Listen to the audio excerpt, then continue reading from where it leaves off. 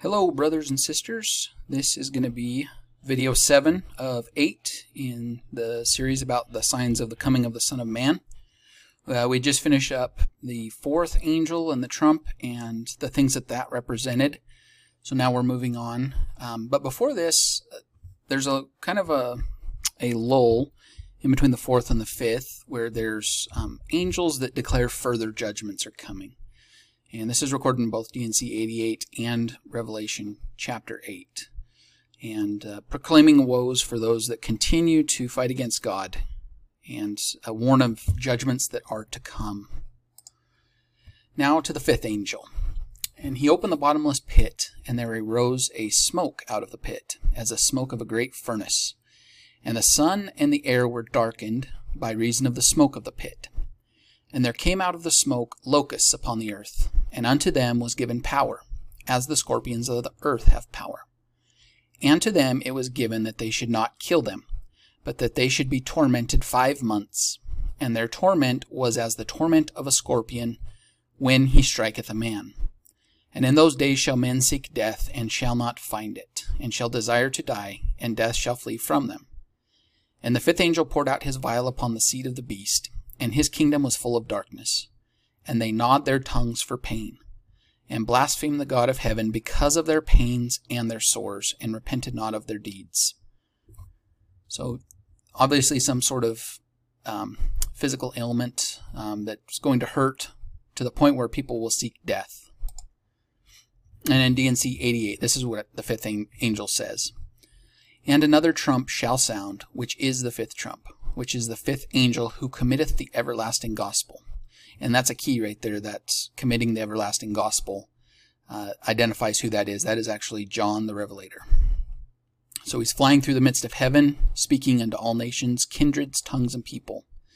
And this shall be the sound of his trump, saying to all people both in heaven and in earth, and that are under the earth, for every ear shall hear it, and every knee shall bow, and every tongue shall confess, while they hear the sound of the trump, saying, Fear God, and give glory to him who sitteth upon the throne for ever and ever, for the hour of his judgment is come. And now to the sixth angel. The sixth angel that had the trumpet, and he said, Loose the 4 angels which are bound in the great river Euphrates. And the 4 angels were loosed, which were prepared for an hour and a day and a month and a year, for to slay the third part of men. By these 3 was the third part of men killed, by the fire, and by the smoke, and by the brimstone, which issued out of their mouths.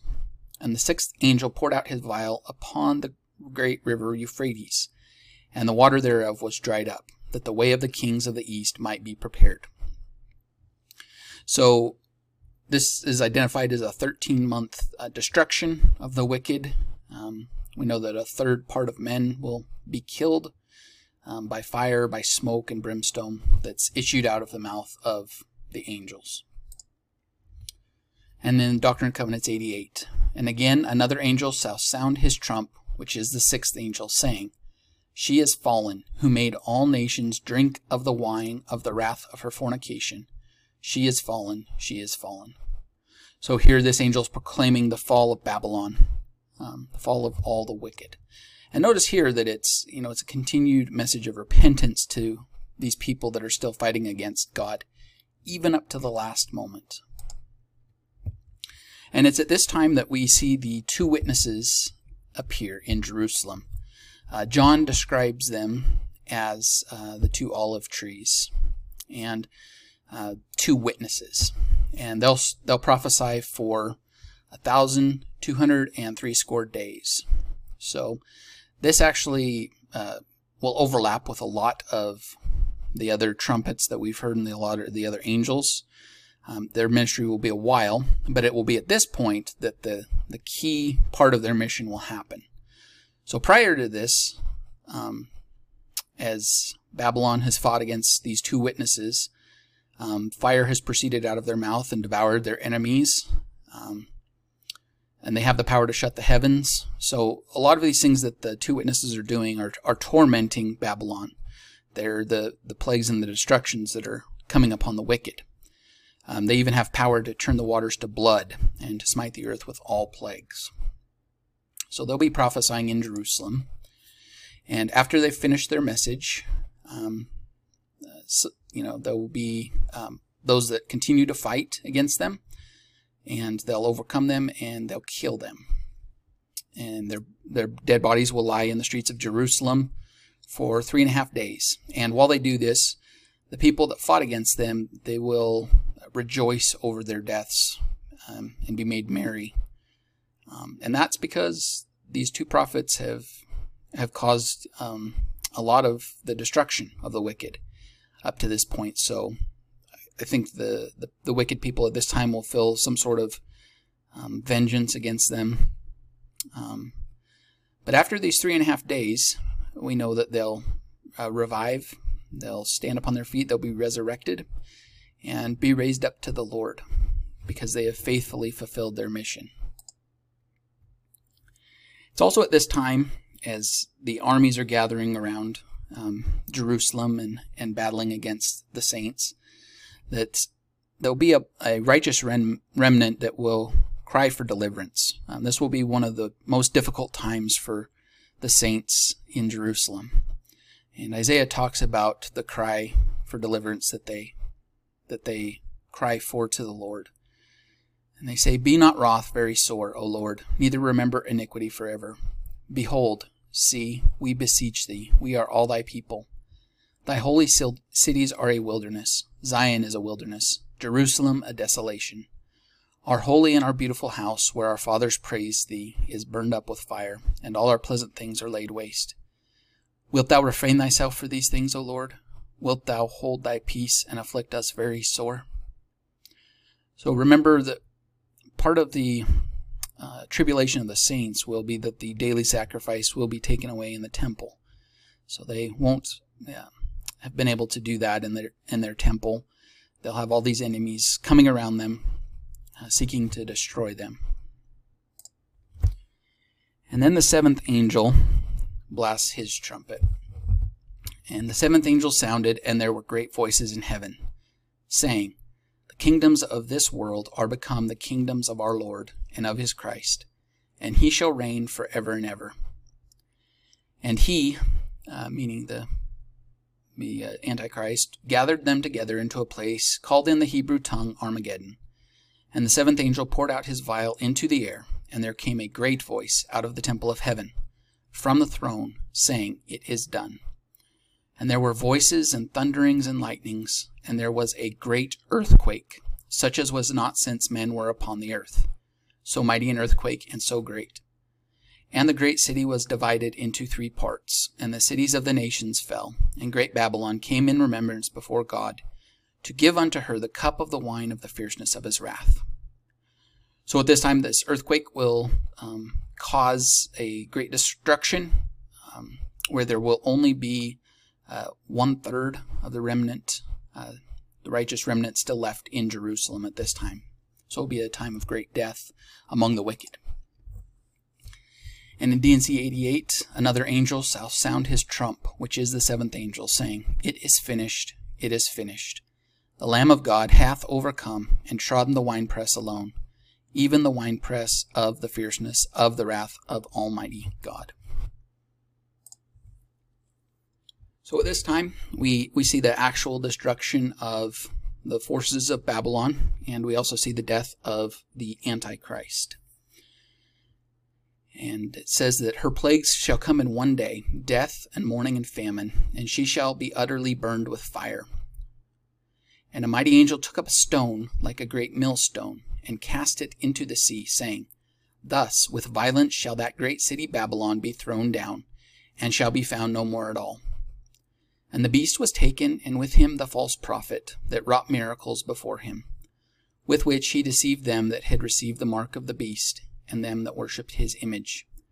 These both were cast alive into a lake of fire burning with brimstone. And the remnant were slain with the sword of him that sat upon the horse, which sword proceeded out of his mouth, and all the fowls were filled with their flesh. So the forces of Babylon, the Antichrist, are destroyed in this great brimstone event, and they're cast down to hell. to await the judgments of God. And in the scriptures, it actually describes this destruction, this end destruction of Babylon, as being compared to the destruction of Sodom and Gomorrah that occurred in the days of Abraham. And we know that at that time the Lord had rained upon Sodom and Gomorrah brimstone and fire from the Lord out of heaven, and then all the cities were destroyed in the area. So it's going to be some sort of a heavenly event where there'll be brimstone, some sort of hail coming out of the sky to destroy the wicked. And then to go back to this earthquake, that mentioned that there was an earthquake that would also destroy many people in Jerusalem. It talks more about this earthquake in Revelation chapter 11, and it says, "The same hour there was a great earthquake, and the 10th part of the city fell, and in the earthquake were slain of men 7,000, and the remnant were affrighted, and gave glory to the God of heaven." So we know that 7,000 men will be slain just because of this earthquake alone. We know that it will be such a great earthquake, so cataclysmic, that the city of Jerusalem will actually be divided into 3 parts. And all the mountains will be changed in that area. And then again, as I said before, these great hailstones that fall from heaven, it's mentioned in both Revelation 16 and Ezekiel 38. So obviously some sort of cosmic event where hail comes out of heaven. And it says that these will weigh about the size of a talent, or the weight of a talent, which if you measure that out in measurements, it's about 75 pounds. So these are going to be huge. You can only imagine what kind of destruction that will cause here upon the earth. So this hailstorm and this earthquake, this earthquake is the one that's mentioned when Christ sets his foot upon the Mount of Olives. And this will be the moment where Christ actually comes to appear on the Mount of Olives to the Jews. "And his feet shall stand in that day upon the Mount of Olives, which is before Jerusalem on the east. And the Mount of Olives shall cleave in the midst thereof toward the east and toward the west, and there shall be a very great valley. And ye shall flee to the valley of the mountains, for the valley of the mountains shall reach unto Azal. Yea, ye shall flee like as ye fled from before the earthquake in the days of Uzziah king of Judah. And the Lord my God shall come, and all the saints with thee." So, this great earthquake causes the Mount of Olives to basically divide. That is part of the escape for the righteous saints in Jerusalem. At this time it says they'll flee. And then this is when Christ actually comes and appears with the righteous saints who have already been resurrected at this point. This is what Charles W. Penrose had to say about this appearance. "Christ's next appearance after his appearance in the New Jerusalem will be among the distressed and nearly vanquished sons of Judah. At the crisis of their fate, when the hostile troops of several nations are ravaging the city, and all the horrors of war are overwhelming the people of Jerusalem, he will set his feet upon the Mount of Olives, which will cleave and part asunder at his touch. Attended by a host from heaven, he will overthrow and destroy the combined armies of the Gentiles, and appear to the worshipping Jews as the mighty deliverer and conqueror, so long expected by their race. And while love, gratitude, awe, and admiration swell their bosoms, the deliverer will show them the tokens of his crucifixion, and disclose himself as Jesus of Nazareth, whom they had reviled, and whom their fathers put to death. Then will unbelief depart from their souls, and the blindness in part which has happened unto Israel be removed." There's also some other descriptions from President Benson and Elder McConkie. When he sets his foot on the mount called Olivet, it cleaves in twain. The Lord has returned, and the great millennium is here. The year of his redeemed has arrived. This appearance of the Lord will be to the Jews, to these beleaguered sons of Judah, surrounded by hostile Gentile armies, who again threaten to overrun Jerusalem. The Savior, their Messiah, will appear and set his feet on the Mount of Olives, and it shall cleave in twain, and the earth shall tremble and reel to and fro, and the heavens also shall shake. and the Lord himself will then rout the Gentile armies, decimating their forces. Judah will be spared, no longer to be persecuted and scattered. Now the Lord, after he was done ministering to his disciples in the old world after his resurrection for 40 days, he departs. And his apostles are all standing there, and there's two angels that appear to them. And these angels say, "Why are you gazing up into heaven? Because this Jesus, which is taken up from you into heaven, shall so come in like manner as ye have seen him go into heaven." And it's important to note that the location where the apostles were standing when Christ departed back into heaven at that time was actually on the Mount of Olives. So we know that the returning, these angels are telling the apostles that Christ will return on the Mount of Olives to the Jews, and that will actually occur. So it's interesting to see how, the Lord is teaching us about these different comings through this specific story. And Zechariah also mentions the words that the Savior will say, and also the words of the Jews and what they will say. "And one shall say unto him, What are these wounds in thine hands?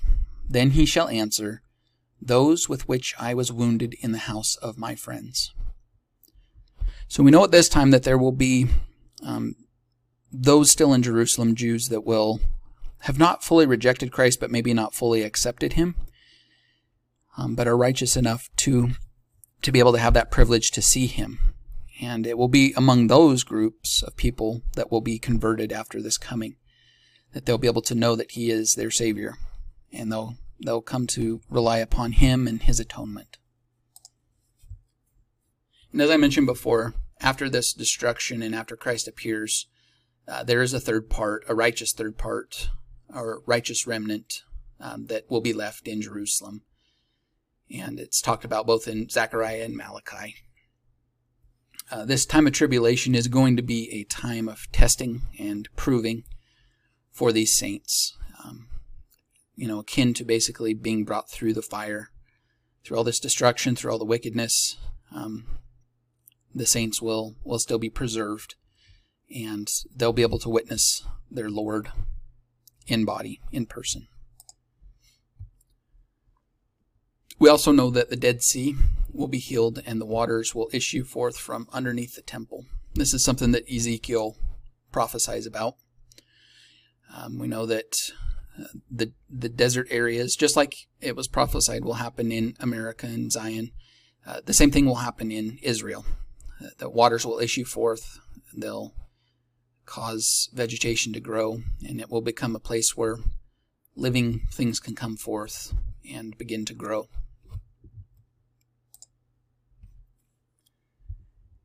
And then it's at this time that the faithful saints who have made it through will actually receive their inheritances. And in the land of Israel, each of the tribes will have land for them and their tribe that they'll be given, much as it was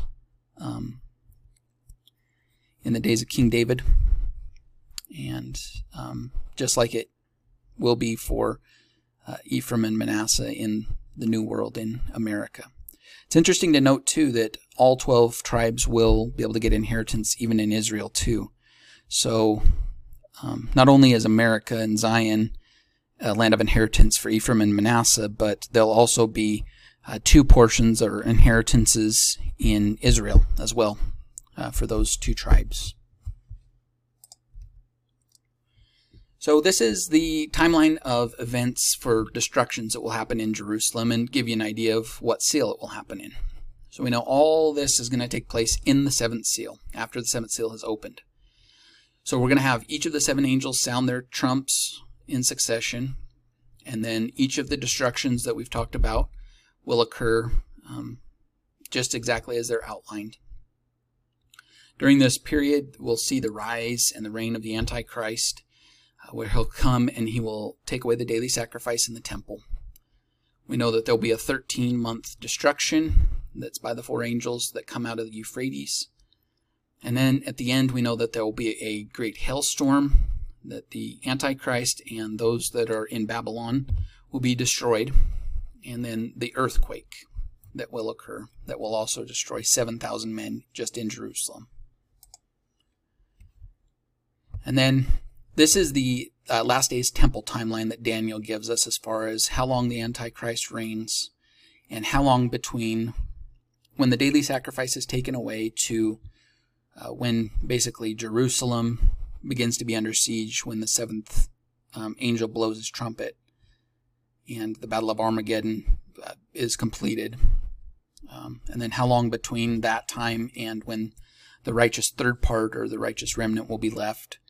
And then how long it will be until the temple's fully cleansed. Because just because Christ comes to appear doesn't mean that the temple's been fully cleansed.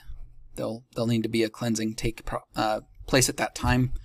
And with all these new converts from the Jews, they'll need to accept the gospel, right? And they'll have to have their ordinances